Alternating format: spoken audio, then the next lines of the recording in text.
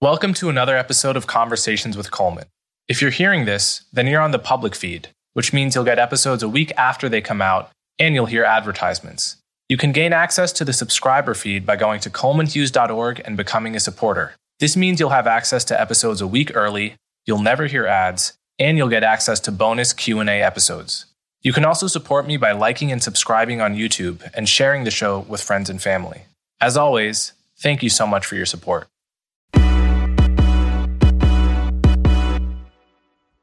My guest today is Sean Carroll. Sean Carroll is a theoretical physicist specializing in quantum mechanics, gravity, and cosmology. He's a research professor in the Walter Burke Institute for Theoretical Physics in the California Institute of Technology Department of Physics. He's been a contributor to the physics blog Cosmic Variance and has published in scientific journals such as Nature, as well as other publications including the New York Times, Sky and Telescope, and The New Scientist. Sean has his own podcast called Mindscape, which I listen to and highly recommend, and it was in fact one of his episodes that inspired me to reach out to him. Sean did a podcast about how he approaches morality as someone who doesn't believe in God, who believes questions of right and wrong are socially constructed but nevertheless important. And he used the examples of vegetarianism and racial and gender-based bias in society.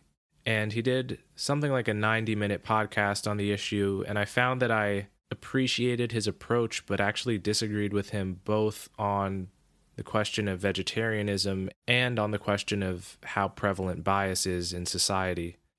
So I reached out to him in the hopes of having a good conversation, and overall we did. But I did make one mistake here, which was that I re-listened to his long podcast just before doing our podcast.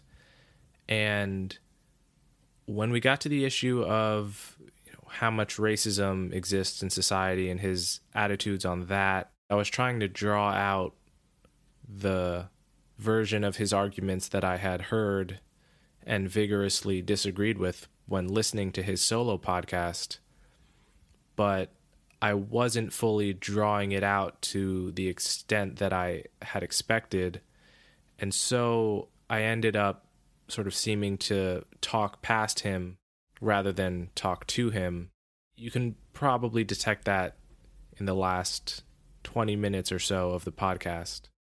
I came into the podcast with expectations based on his articulation of his views prior, and those expectations weren't quite what I met. And I think I had a hard time adjusting to that in real time, which was a mistake and a lesson for the future. But it ended up being overall a good and useful conversation, so I still decided to release it. And ultimately, you can be the judge. So without further ado, Sean Carroll.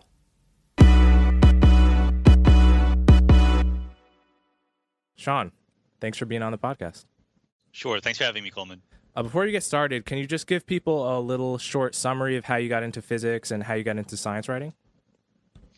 Yeah, I was one of those lucky or unlucky kids when I was 10 years old. I got fascinated by the Big Bang, black holes, all that cool stuff, quarks, little particles, quantum mechanics. And as far as I can remember, it was not from any person or any science fiction show. I just started reading those books in the library for some reason. I hung out in our local public library in Lower Bucks County, Pennsylvania, and I decided that's what I want to do for a living. And it wasn't, a straight line, and I don't recommend that people decide what they want to do for a living when they're 10 years old. But what I'm doing is pretty darn close to what I thought I wanted to do. But I was always interested in many things at once. I'm always a short attention span kind of person. So I've always been active in trying to spread out from not only doing the academic refereed physics literature kind of writing, but other kinds of writing, both popularizing physics and getting into philosophy and other areas. Excellent. So the reason I wanted to have you on was because you have a podcast called Sean Carroll's Mindscape, which I highly recommend to people. It's one of my favorites. And you have really interesting conversations with physicists, philosophers, scientists of all stripes. You had Wynton Marsalis on, which was one of my. I did. Yeah, I used to be one of his students, at Oh, I didn't know that. yeah, Okay. at Juilliard Jazz. I'm a trombonist, and I went the year that he took over the program, so I got to Cool. know him a little bit, and it was really interesting to hear you talk to him about the intersection to the extent that that exists of jazz and physics. It was really cool. I really wanted to talk about music, but he, as you might know, he wanders all over and he Yeah. has opinions about everything. Mhm. So I learned that was one of the earlier podcast episodes that I did, and I learned early on that the people who you want on your podcast are people who are good at talking, no matter what they're going to be talking about. So that was a fun episode. That's a good lesson for me too. Yeah. So you did this episode recently called, I think it was called On Morality and Rationality, Right. in which you talked about your kind of the way you look at ethics, right and wrong, from the point of view of someone who doesn't believe in God, right? And just a kind of secular morality, and you talk about that in your book, The Big Picture, as well. How do we create? Is it true that there are right and wrong answers to questions of morality in the same way that there are right and wrong questions to, say, physics and mathematics, and in what sense can we navigate that territory? And you took these two case studies, to try to apply that ethical framework to the real world. And one was the ethics of eating meat, and the other was you were kind of using the quote unquote intellectual dark web as a case study on identity politics and the degree to which different identity groups have been oppressed. How should we respond to that? What are what is true in the realm of the level of bias different groups are facing today? How do we respond to that, etc.? So I thought there was a lot that I agreed with that you said, and there was a lot I disagreed with. And I thought I really liked the approach you took to it. It was very, that you were kind of trying to demonstrate the way you thought, I think, was more important than the conclusions you necessarily came to. And I thought it would be good to reach out to you and kind of touch both of those issues, perhaps. So maybe, let me just jump in to agree with you. Sure. And I'm happy that you caught that, in the sense that really what I care about more than agreeing or disagreeing with me, because like I said at the beginning of that episode, there's probably very few people who agree with me on everything I'm going to say in that episode. But I do think that as secular people trying to live moral lives, for those of us who are fit into that category, it's important to show our work when it comes to morality and ethics. I think a lot of morality and ethics is still driven by impulse, by intuition, by how you were raised, and doing it intellectually and rationally is hard. It's very difficult to be right, but I at least want to, talk about how I get to where I get to, and start that conversation or continue it on anyway. Excellent. So maybe we should start with the ethics of eating meat. Do you want to give a summary of why you think, vegetarians who have an ethical position against eating meat are getting it wrong? Sure.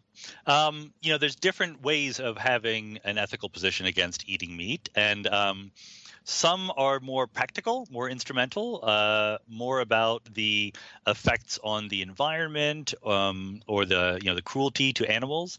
And I am very sympathetic to those arguments. I agree with the arguments, but as a strategy of responding to the situation, let's say the situation that cattle create a lot of greenhouse gases, right, through their burps. That's true, and that's something we should do something about. I just don't think that not eating meat is the right strategic response to that. I think that what you're objecting to is something other than the ethics of eating meat. You're objecting to the way that farming is done, and I think that if you want to fix that situation, then probably there are more effective strategies than just not buying meat and eating it yourself. The trickier one is is another set of people who become vegetarians because they simply think that killing animals is wrong. Killing animals for food is wrong for more straightforwardly ethical reasons that are not sort of via this intermediary of the environment, just the actual act of killing the animal they think is wrong. So That's a fascinating question. No matter where you come down on it, I think I like talking about it because it strikes to the heart of naturalistic morality. Naturalistic in the sense of not believing in the supernatural, not naturalistic in the sense of going out into nature and enjoying it. And in fact, I would argue that what you should be thinking about is, why is it immoral to kill people? I do think it's immoral to kill people, but once you're not religious, once you don't have even, for me, I'm not even a moral realist. I'm not a moral objectivist, right? So I think that morality is constructed. I think that human beings invent their version of morality. So if someone says killing people is wrong, I'm going to agree with them. But I'm going to say, look, you have to explain to me why killing people is wrong. It's not that the people I kill are going to go to hell after they die. And once they die, they're gone, as far as I'm concerned. You can imagine a thought experiment where there's only one person in the world and no one knew them. They had no friends or anything like that, so no one else would suffer if they die. Is it wrong to kill them? And there could be an argument that says, if you killed them, they wouldn't know about it. They're dead. There's no them to be suffering, and therefore maybe it's not wrong. And I don't think that's right, but I think that has to be a position that's on the table. I think it's more right when that same kind of logic is applied to animals. I think that the reason why killing people is wrong, it's a subtle thing, and it's not just that other people will be sad. It's that you can be sad right now if you think that you might be killed in the immediate future. I'm more sympathetic to thinking that if literally everyone was killed instantly and had no idea it was coming, is that morally wrong? I think it is morally wrong, but even though it's sort of a much more terrible disaster, it's harder to justify why it's morally wrong if you're a naturalist. It has to do with something about, the space of possibilities, that, the set of future experiences that human beings could have would be dramatically limited if that disastrous scenario came true. But it's all about the future, right? That's my main point, is that the reason why killing things is wrong is not because they will suffer after you kill them. It's because the anticipation of not being around, or the anticipation of dying, is a moral wrong, or at least is something that ethically we would like to avoid as much as possible.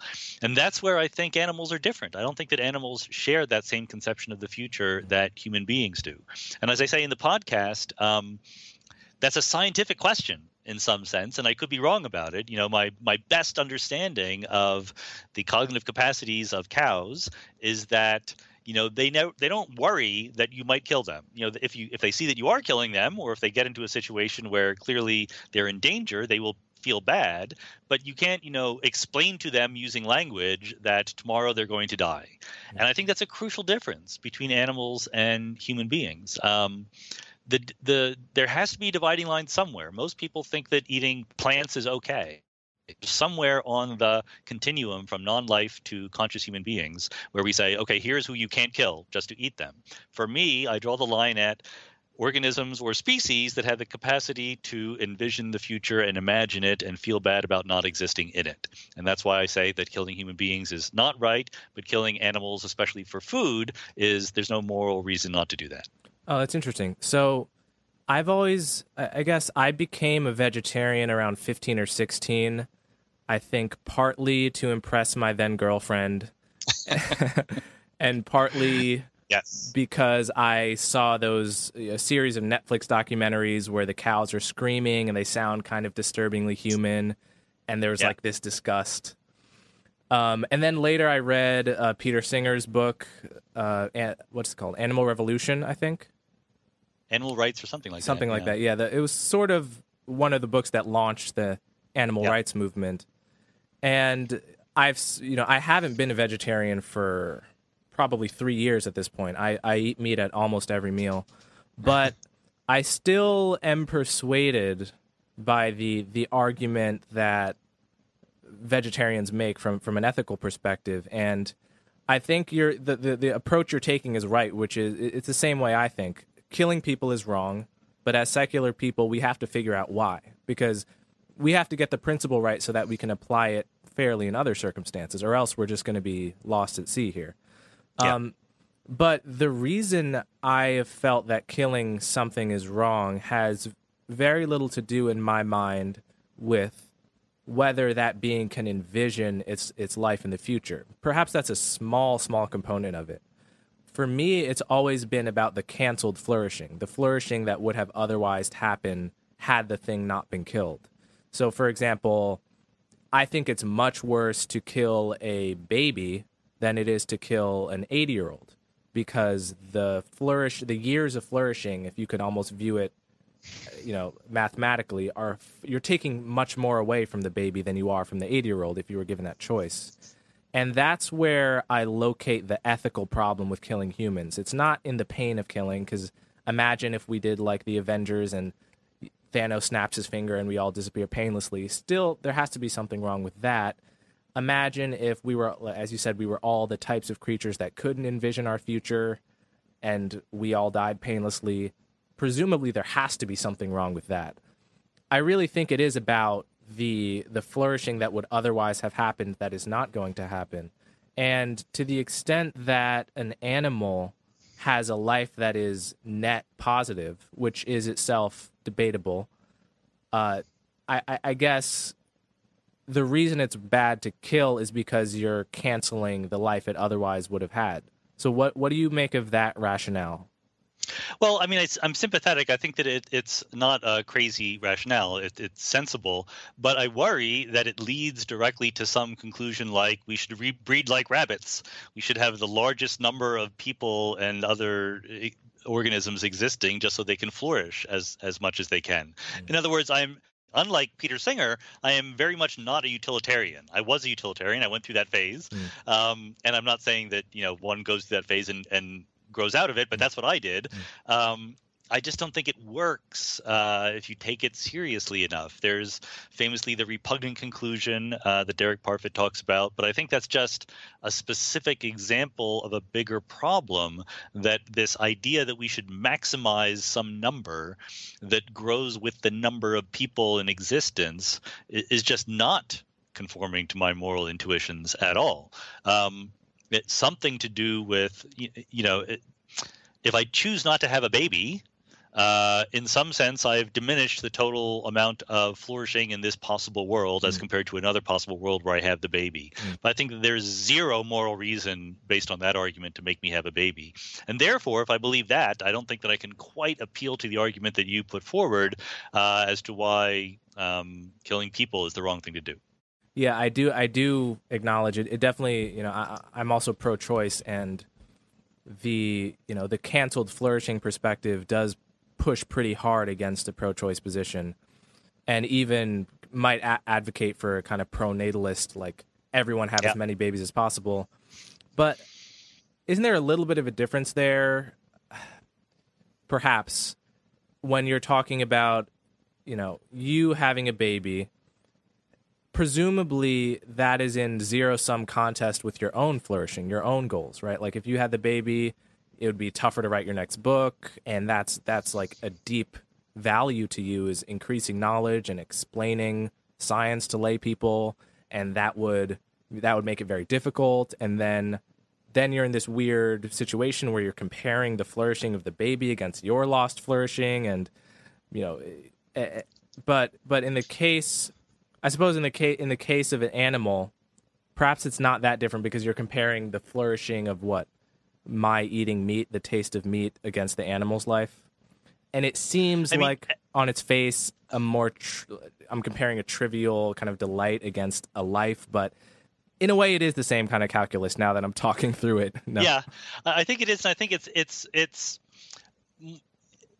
more specifically, like, as you sort of were heading toward, it's hard to imagine actually quantifying these things, right? Like the loss of flourishing that I would have if I had to change diapers versus the gain of flourishing that my child would have in living an entire life. I suspect that my loss of flourishing is smaller than the gain that they exist. Right. But also, I think that it's a category error to think that there are some numbers we can attach to those and add them up and maximize them. I think that's the real problem. So then do you endorse any kind of utilitarian reasoning, or like in the simplest cases, even in like is it worse to kill 5 people more than rather than 4? I think that my personal moral views are in flux. Like the more I think about it, the more I realize that the sloppy and unexamined moral principles I was living by don't really hold up to scrutiny. All things being equal, if two sets of people are going to die and one of them has one person, one of them has five people, sure, I'd rather have the one person die than the five. But I don't think that I necessarily need some sort of utilitarian calculus to justify that. I'm not quite a deontologist either, in the sense that I don't think that the way to be moral is to invent some once and for all set of rules and just live by them no matter what. I'm becoming closer to a virtue ethicist, although I'm not quite a virtue ethicist, but I'm coming closer to the idea that, what we should think about are not either the consequences or the rules, but the sort of actions from moment to moment in the context that they're in. Are we trying to do good or are we not trying to do good? And that is intentionally vague, because I think that this search for perfect precision in morality is probably unattainable. And I think that we should face up to the fact that we have competing moral impulses, and we might be led to favor one of them over the other depending on the circumstance. And maybe that's not wrong. Maybe that's just the best we can do if we accept that morality is not math or logic or science. It's something that we construct. So, yeah, I want to talk about that because, I think I recall in the podcast you making the analogy that we construct the rules of morality not too dissimilarly from, say, the rules of basketball or baseball, right? Obviously, the stakes are higher. Yeah. But, can you give a summary of your view of what it is we're doing when we talk about good and bad? Sure. Just to fill in the baseball analogy, the idea was, on the one hand, clearly the rules of baseball are made up by us, right? No one thinks they're out there in the laws of physics or inherent in the nature of logic. But on the other hand, they're clearly not arbitrary either. Like if you said, every third runner has to go backwards, people would be like, no, that makes the game worse. These are rules that are invented for reasons. And I think that morality is the same way. It's constructed, but the rules that we have for morality are constructed for reasons. And those reasons are not objective, are not out there in the world in the absence of individual human beings. They come from, number one, our personal desires. Number two, our rational reflection on those personal desires. We can override our immediate impulses by thinking about it. And number three, by talking to other people and finding out what they want, because we live in a social environment as well. And again, I'm becoming more and more skeptical of the idea that there is one final quantitative way to rigorously add these up and get the right answer. It's more of a changing, ever chaotic series of compromises between competing interests. And, I'm increasingly of the opinion that that's simply the way it is. It's not like that's a temporary mistake. That's what we actually have to deal with when it comes to morality. I think there's a large part of me that just can't accept that because, I think a lot of people are thinking, well, there are reasons to have rules in baseball, but the stakes are so low, like we need some lodestar with morality. What is the thing? What is the ultimate reason that we can tweak any given rule, right? But what are we measuring it against? What makes a bad rule bad? What makes a good rule good? It can't just be a matter of opinion, right? It can't just be a matter of opinion that, or a matter of, consulting my beliefs and then talking with others and whatever, that the Holocaust was bad. There has to be some anchoring, capital O, objective reason why that was bad, right? What? Why? I maybe it's just a brute intuition I have, I don't want to negotiate. I don't want to negotiate on the fundamentals. I feel like there has to be an anchor. No? I do not feel that way. I used to feel that way. I changed my mind, and maybe I'll change my mind back someday. But I think that there's a lot of people who would agree with you, but there are very few people who could articulate an independent reason why. I think that basically what people are saying is that it is their preference that they would like to have an objective anchor, and that goes back to my position that that's where our morals come from, is our preferences. So I guess there's a common problem in philosophy where you're making an argument and suddenly there's nowhere left to go. You hit bedrock. Yeah. You hit a point where you have a belief that cannot and need not be justified further. And if we couldn't rest it there, then we would have a permanent problem of infinite regress with every field, including arguably, the hard sciences, right? Like if you're the child who keeps asking why, eventually even the smartest person in the world is going to have to tell you, because that's just like the most fundamental intuition I have, and I can't even conceive of what it would mean to doubt it, right? So is there a way in which, with ethics, we can just say that something like, I don't know, like everything else equal, pain is bad, suffering is bad, well-being is good, and I don't have to justify it further, like that is my bedrock, and that's and the sense in which ethics will be objective is just the sense in which every other field where we hit bedrock is objective. Yeah, so I don't agree. I think that there are differences. Of course, it's true that we do have, some bedrock assumptions, right, in every field, science, math, just as many as anything else. The difference is that in science, our bedrock assumptions are about things like the intelligibility of the universe, the relative reliability of our sense data. When we look at the world, we're not being fooled by an evil demon and so forth. And we agree on those, but then the actual scientific conclusions from them are not presupposed by any particular assumptions that we've made. Whether the universe is expanding or contracting is not part of our presuppositions, nor does it follow from our presuppositions. It follows from our presuppositions plus the data that we collect.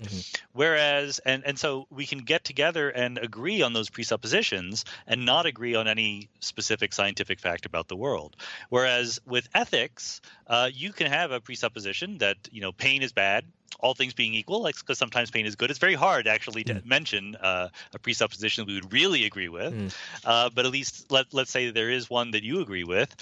Maybe I don't agree with it. Like there's nothing you can do to talk me out of it. And there's likewise, that part is, the same as science in the sense that I can disagree that the world is intelligible, but then I'm just not doing science, right? But if I have a different moral presupposition than you do, I'm still doing morality, but I'll reach different conclusions. So I think that there's a fundamentally subjective nature to doing morality that there's just not for science. There is something about that is just so upsetting. I mean, it feels like if someone were to argue to me, I actually just don't have the intuition that the universe has to be intelligible, right? I would feel at a loss to communicate with them about basic facts about like the universe, for example. And I wouldn't know how to bridge that gap. And it would be hard for me to come away with the feeling that they weren't trolling me in some sense.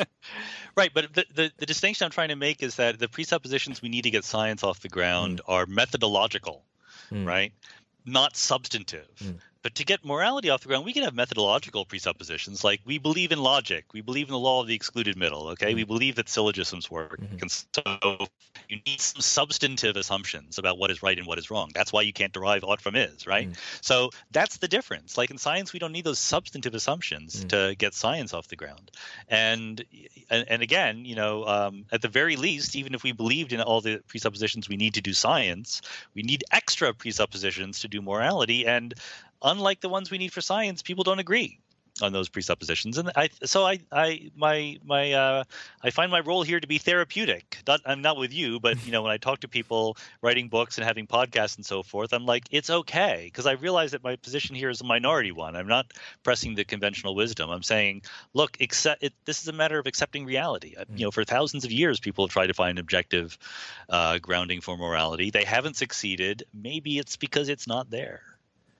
So what do you say to someone who would hear you and think, like someone who's just a kind of prototypical sociopath, but with an intellectual bent that likes to justify their own sociopathic behavior by reference to a kind of highfalutin nihilism, right?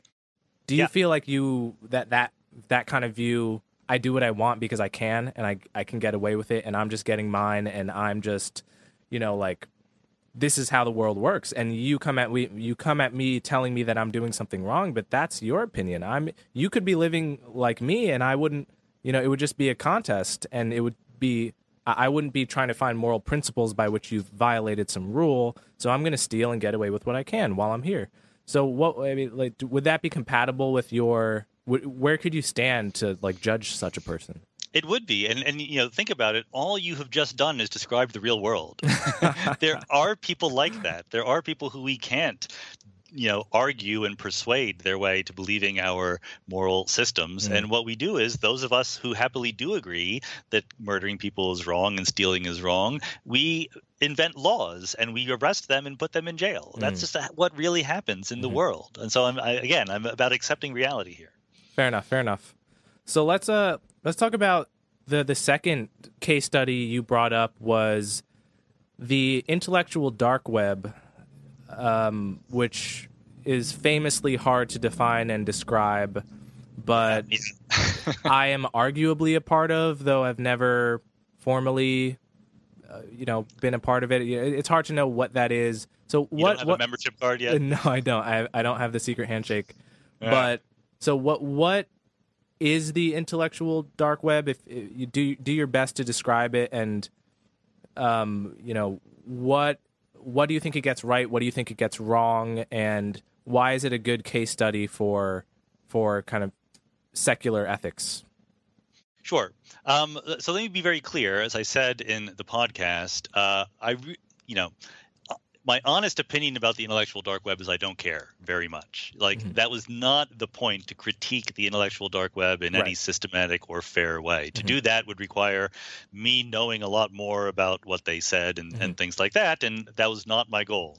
My goal was to talk about, this whole constellation of issues about social justice and free speech and, racism and discrimination and things like that and by bringing up an example of people who I think I disagree with. And the way I disagree with them, roughly speaking, is the following. Let's choose to posit for the purposes of discussion that there are people called social justice warriors who, in their minds, are fighting against discrimination, against sexism and racism and homophobia and transphobia and so forth. And in the minds of other people, they sometimes go too far strategically by, preventing other people from even giving their ideas and criticizing, going beyond criticizing to silencing people who they disagree with. So how do we deal with such people? Because I'm pretty much of a free speech I'm fervently in favor of free speech. Let's put it that way. I think that anyone, if some set of people on a college campus wants to invite a completely crazy, murderous speaker, they should be allowed to do so, no matter what that person's opinions are. So I'm pretty much on one side of the extreme spectrum when it comes to that. And therefore, I might disagree with some of these people who we've posited to exist, called social justice warriors. Should the attitude towards such people be, look, these people are stifling free speech and free expression. They are my enemy. Or should the attitude be, look, these people are fighting against racism and sexism. I am in agreement with their goals. We disagree on, talk to them about how to do it better. And I fall into the second camp, and I take much of the IDW to fall into the first camp. Look, in retrospect, there's certainly an argument to be made I should never have mentioned the intellectual dark web at all, because I'm old enough and I've been around the internet long enough to know that once you bring up, like for the vegetarian thing, I didn't mention any names, right? I just talked about the ideas and I got, disagreement, pushback on the ideas. I thought it would be helpful and, more definite to bring up some names to give examples of people I disagreed with. But I got almost zero intellectual engagement with the ideas in that part of the podcast because people want to argue about the people. That's what they want to argue about.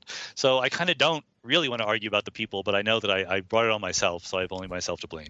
Let's forget the intellectual dark web. Let's just talk about the issues. Racism, sexism. These are phenomena that almost every educated person, I think, wants to see go away. At least we would claim that. Every educated person is too strong. There's definitely educated people. That's true. Who are energized in the opposite direction. That's for sure. I don't meet them very often. We've done a fairly good job of relegating explicit. Black people are inferior. People who believe that women are inferior. We've done a fairly good job of relegating them to the margins. There are people who perhaps believe that but won't say it. Almost certainly, will sometimes count say the it on president polls. of the United States as the margins? Arguably. I think we disagree definitely on the question of whether unequal outcomes are a good measure of discrimination. So like when I see that black people are, for example, 13% of the population, but have far less than 13% of the wealth, or are far less than 13% of CEOs, I don't attribute that to discrimination. I mean, it could be a consequence of discrimination, but there are so many examples of disparities that large where discrimination is not the plausible explanation that I view very disparate outcomes as the norm, right? So, I mean, I'll give perhaps a couple of examples to show you where I'm coming from.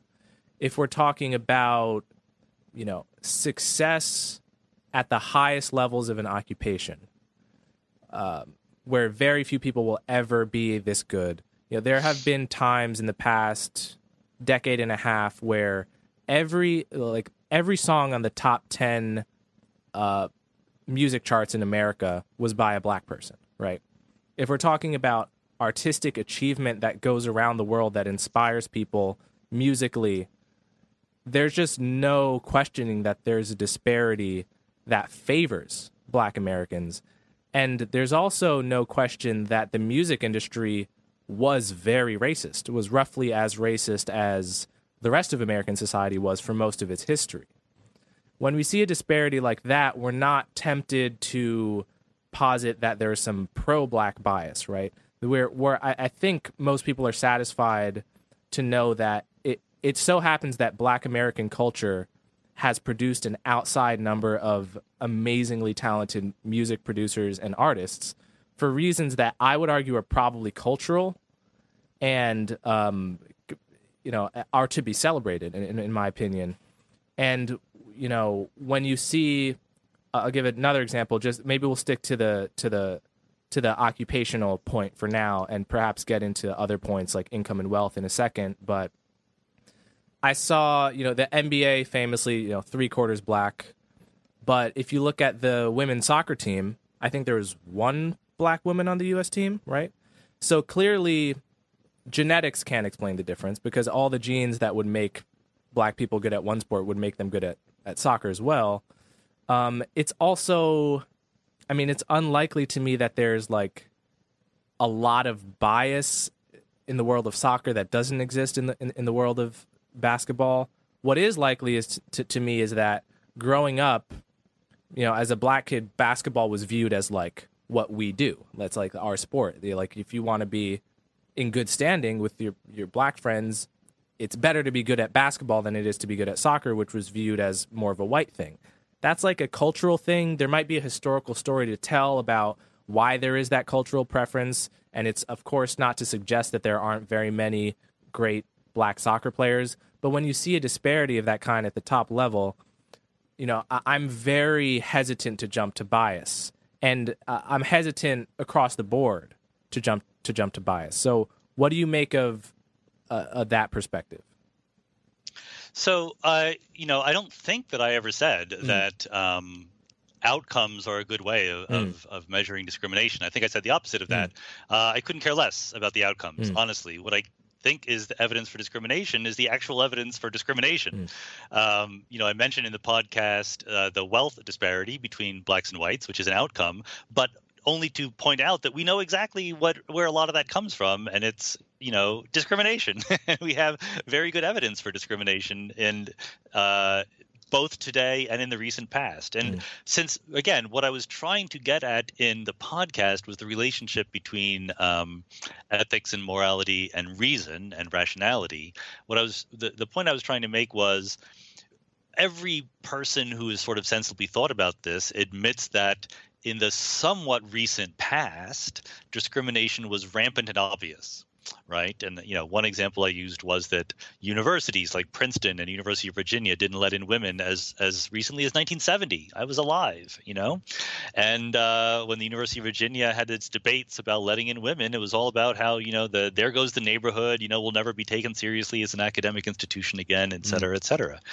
And I was trying to make the point that I think we should always imagine that bias is at the heart of things, because human beings are not very rational. And especially when we know perfectly well that people like us just a couple generations ago were very, very explicitly discriminating against blacks and women and gay people and trans people and so forth.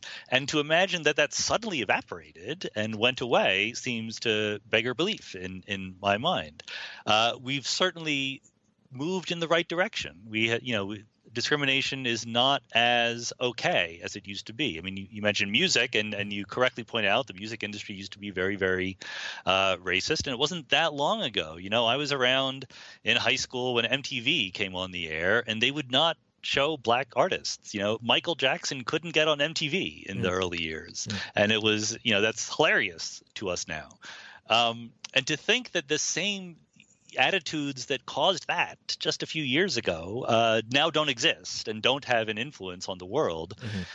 I mean, maybe it's true, but the argument I wanted to make is that shouldn't be our starting assumption. I really, really think that when it comes to morality and ethics, one of the biggest responsibilities of an intellectual who wants to think about things rationally and as carefully and rigorously as possible is just start by admitting that we are bundles of biases, right? We are heuristics. We are system one, in Daniel Kahneman's categorization. Our rational cognitive capacities are a tiny little driver of this big elephant that is our unconscious processes going on beneath the surface. And so it's not that there are disparities in the number of CEOs or number of basketball players who are white or black. It's that when we're hiring someone, when we're promoting someone, when we're deciding who's going to coach our basketball team or whatever, we should always be worried that we and other people are discriminating, either sort of, consciously or not, right?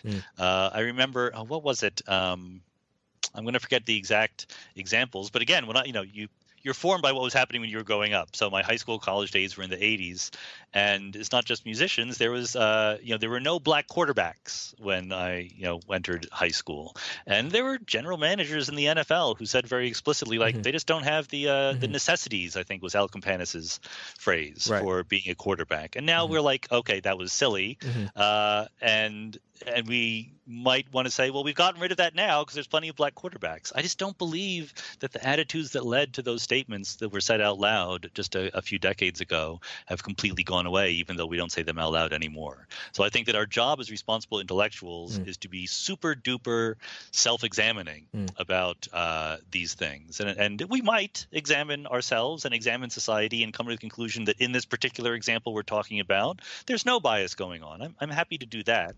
But as a methodological strategy, I think that we should always foreground that possibility. So I agree with a lot of that. I think that I'm very sensitive to some of the consequences of presuming bias or of an outsized concern about bias. I mean, clearly racial bias exists. Racism exists. Frankly, I expect racism to exist always, in the same way that I expect, murder to exist always, unless we can somehow engineer it away with like crazy totalitarian AI. But once we're uploaded into the Matrix, we can get rid of these things. Exactly. So we'll just have avatars so we can be whatever we want. Right. But I think there are serious consequences to the overemphasis that bias gets in our reason for explaining, for example, wealth disparities. So 10-to-1 wealth disparity. Sometimes I see 20-to-1, but usually the sober estimates I see are 10-to-1 wealth disparities between whites and blacks in this country. Pretty large. Not far, very far from an ideal circumstance. Clearly, this has something to do with, a few hundred years of slavery, Jim Crow. You mentioned redlining in your podcast, the inability to get a mortgage loan, to hand that house down to your children, see it appreciate in value for decades, which is the way many white Americans and Americans in general have sort of conserved their wealth or expanded their wealth over time, kind of accrued wealth passively, and black people were denied that in the 40s and 50s and to a degree in the 60s, and we could argue to what degree kind of soft forms of discrimination happened in the 70s and 80s, but there's a couple concerns here that I think don't often get stated. All of that is true, and yet I think it's still the case.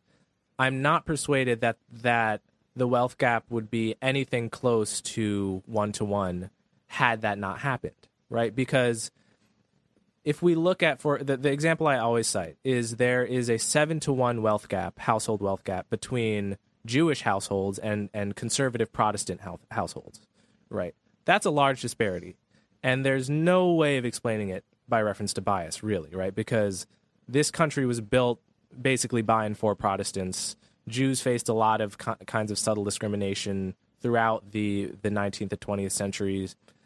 They were done no favors in this country. It wasn't necessarily as bad as Europe, from which many of them came, but my point being, large disparities of that kind are the norm in terms of multi-ethnic societies, because different groups are very different in terms of certain measurable qualities, like the average age, right? Like the average black American is 10 years younger than the average white American. So when we compare outcomes, it just seems silly to me that we expect that we kind of have this implicit presumption that, but for racism, whether historically or today, that those outcomes would be similar, right? Hispanics are 15 years younger on average than whites.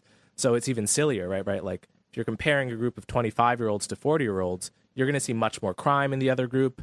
And if you attribute that implicitly all to some kind of, if that all seems like an indictment of society, you can foment a lot of rage against the system that need not be there. And I'll finish up briefly. There was I was reading Nathan Glazer, the famous Harvard sociologist, who's writing about different ethnic groups in New York. He's writing about the Jews and the Irish. He grew up Jewish in New York, and he was saying he made an observation which I thought was a good one, which is, if they had known the statistics on, say, the Irish domination of politics, the Jewish domination of businesses, right? Then the Irish would have felt deprived relative to the Jews in business, in terms of income. The Jews would have felt deprived relative to the Irish, and the kind of immeasurable consequence to the social fabric in terms of making people feel like their people are being oppressed would have been upregulated, and the fabric of the kind of the very fragile fabric of a multi-ethnic city would have frayed. What I worry, especially when we talk about the race issue, is that there are a lot of black people, I think, who, based on personal experience, yes, they've experienced a few incidences of racism. I think most black people I know, including myself, have, but have otherwise had a lot of opportunity in life. Very few reasons from the first person to feel a grievance against America. But when they read headlines talking about the 10-to-1 wealth gap, always emphasizing, comparing outcomes of black people to white people in this way that is, I think, super simplistic and out of context of the fact that such disparities are the norm in multi-ethnic societies, I think it gives them a sense that their people are being oppressed, and it gives them this like deep grievance against the only country they'll ever live in. And what that does to our politics is it makes them far more extreme on the left. And then the right, we're talking about reparations, which is, a very unpopular, divisive issue in general, right? And it's not clear to me that would happen outside of a context where we're really pointing to these disparities so often and so simplistically. Yeah, I mean, look, again, I'm not really focusing or interested in the outcomes. So there's a lot of empirical issues in what you just discussed, whether or not emphasizing a certain thing has a certain impact on beliefs in certain groups of people. And those are hard issues that I don't really pretend to have full knowledge of. So again, the reason why I mentioned the wealth disparity is not because there shouldn't be a wealth disparity. It's because there's some of it is very clearly explicable in terms of direct discrimination. What I care about is the existence of discrimination. Whether or not that discrimination is the entire or even most of the explanation for this or that disparity, I don't care about. Like, people always get on me this because I really try to fight for better treatment of women in science. As a scientist myself, I see how few women are here and how badly they're treated.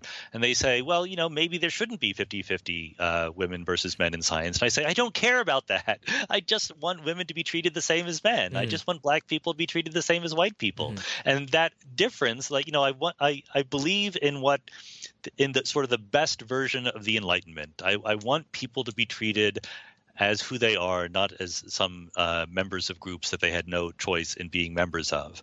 And the social and empirical consequences of talking about that in a certain way, I think you can argue back and forth. There's probably good arguments on both sides. Sociology is hard. You might be right. I just don't know. But I think that racism is bad. I think that sexism is bad and transphobia is bad, and those are obviously wrong and obviously prevalent. And even to be fair, even in myself, going along with what I just said before about recognizing the fact that we are bundles of biases. We're not completely rational. Our rational selves are a little tiny part of who we are. Since the podcast episode that I talked about was about morality and rationality, the point I was trying to make was we should all be on the lookout for these biases inside ourselves. And I tried to say that at the end of it, we might self-examine very, very rigorously and very, very carefully and go, you know what? Nope, I'm really not biased in this particular instance that we're talking about. But it should never be the presumption. It should always be a conclusion that, we work through by imagining the worst and trying to figure out what is the reality, because that's just empirically what has happened throughout history. So, maybe it's just a difference in what outrages you the most. I am outraged by the idea that we fall so short of the Enlightenment ideal of treating people equally and treating them on the basis of their accomplishments and abilities and what they do, rather than discriminating them in a certain way. And I just see it all the time, and I see it. Ironically, I see the women in science issue a lot more closely than the related issue of racism in science, just because there's zero black people around. So I don't see racism in science because there's no black people to be discriminated against. Yeah. Now, probably there's some discrimination that goes into explaining that, but I don't know. But I see women being treated badly all the time. It's just right in front of me. No, by the way, I'm far more likely to agree with you on the women in science issue. Yeah, and so so there's a personal thing about that just outrages me so much, and it seems so fixable, and so that's what I choose to emphasize. No, I when it comes to the barriers women face in a majority male environment, I think I see very much eye to eye with you. I have enough women friends who all have a story of like some challenge that they would never even have thought of having to face, and so that I think we really see eye to eye on that issue. Other thing I wanted to say is when it comes to this issue of bias, right? I agree with you. Everyone is biased, but I find that to be kind of a point that doesn't get us very far in this conversation, because I think it's as possible to have a reflexive bias to want to downplay racism as it is to have a reflexive bias to want to upplay racism. Upplay? That's not a word. Play up racism. So like from my perspective, I'm coming from like I have all the cultural priors that would be associated with being somewhat of a quote unquote social justice warrior, and I would kind of describe myself that way in high school. And from my perspective, at least, it's been mainly kind of a painful struggle with my rational mind to have a bit of the other position. And when it comes to the Enlightenment position of treating everyone equally, right? This is part of what's gotten me to where I am in terms of, let's think about something like affirmative action, right? If you think about who is it that is actually raising as much outrage as is arguably merited over the question of how Asian Americans are treated applying to college, it's definitely not the people decrying racism on the left. Almost not at all. That's not to say that there are no blind spots on the right as well. There are. But like here we have an example of a policy that is just, it's nominally, at least it was nominally a kind of way of paying black people back for racism. Then it morphed into this quote unquote diversity rationale.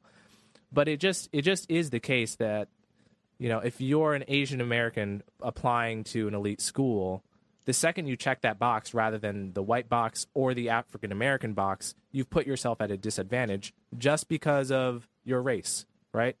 That we can argue about the ethics of that, but that seems to me the clearest example of a policy that sort of fits the bill for racism in the same way that the exclusion of Jews from the Ivy League.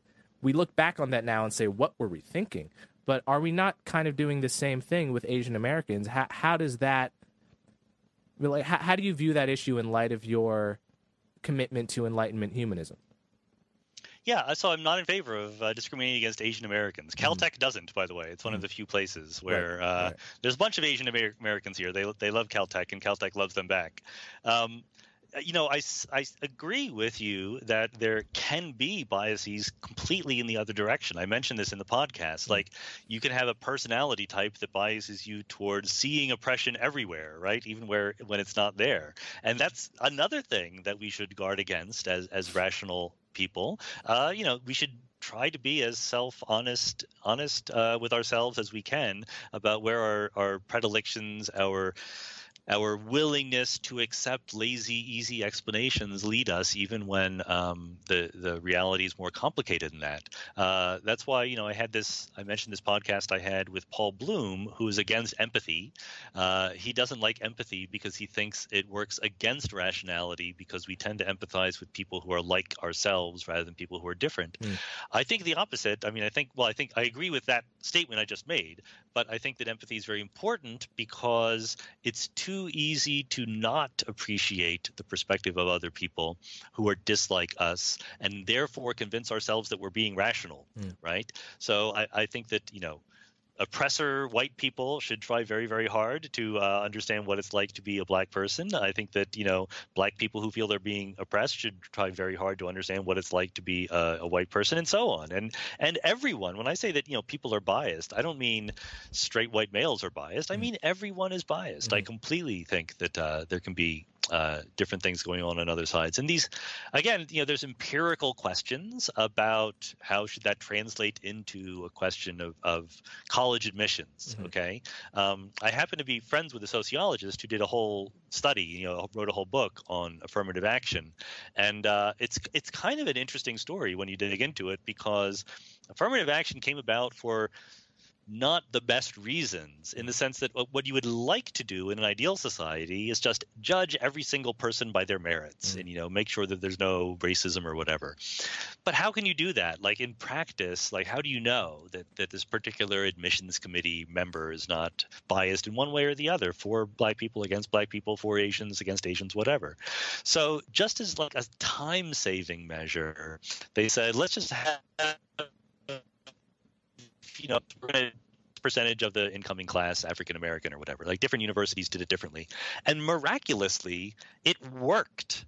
If you just want to know what is the cheapest, easiest, simplest, dumbest way to lift black people out of poverty, send them to good colleges. It works, even if it's not completely meritocratic, the actual impact on the life outcomes, the prospective life outcomes in the future is enormous, and it's relatively cheap to do. So it's not by any stretch the best possible thing that could have been done, but it was a pretty good compromise, all things considered. Wait a minute, I'm very skeptical. I'm skeptical here, everyone. But what was the evidence that affirmative action had an effect on black poverty? I mean, I could. It's the book is called "The Ironies of Affirmative Action" by John Scretany. You could read the book. Like they study the future earnings, et cetera, of kids who went to school, compare them to their parents, longitudinal studies, the usual sociological thing. I mean, the word ironies is in the title because again, it worked by mistake in some sense, right? It was not the best possible thing that could be done, but it was cheap. But again, all of this is, getting into the weeds of real world difficult sociology, which I respect enormously and people should take it very seriously, but is different than what my point was in the podcast, which is how should you be a good intellectual? How should you be rational while trying to be moral? And people on all sides of every issue should realize that they are subject to all sorts of biases. And if we agree on that, then we agree on what's important. Can you tell us a little bit about you have a new book coming out soon, right? Am I right about that? I don't know when this podcast is coming out. Okay.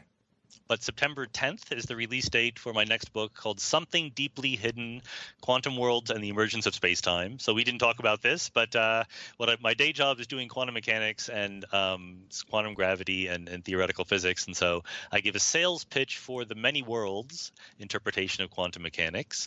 And more importantly, I try to give my fellow physicists a hard time for just not taking the foundations of quantum mechanics seriously enough as a discipline. We feature of 20th century physics where we figured out this most important theory that we have about the universe, but then didn't worry about what it meant. Like we, in fact, actively discouraged people from asking what it meant. And I think that 500 years from now, historians of science are going to look back at that episode of the history of physics and go, what in the world were they thinking? So I'm trying to fight against that tendency. Awesome. I can't recommend Sean Carroll's books enough to listeners of this podcast. You're one of my favorite science writers. I think anyone looking to learn how to write can use you as a kind of paradigm case of how to get it right, how to write clearly and concisely. It's really a beautiful thing. I look forward to your next book, and thank you so much for being on the podcast. Thank you. Thank you very much for the kind words, and thanks for having me on. It was fun. All right.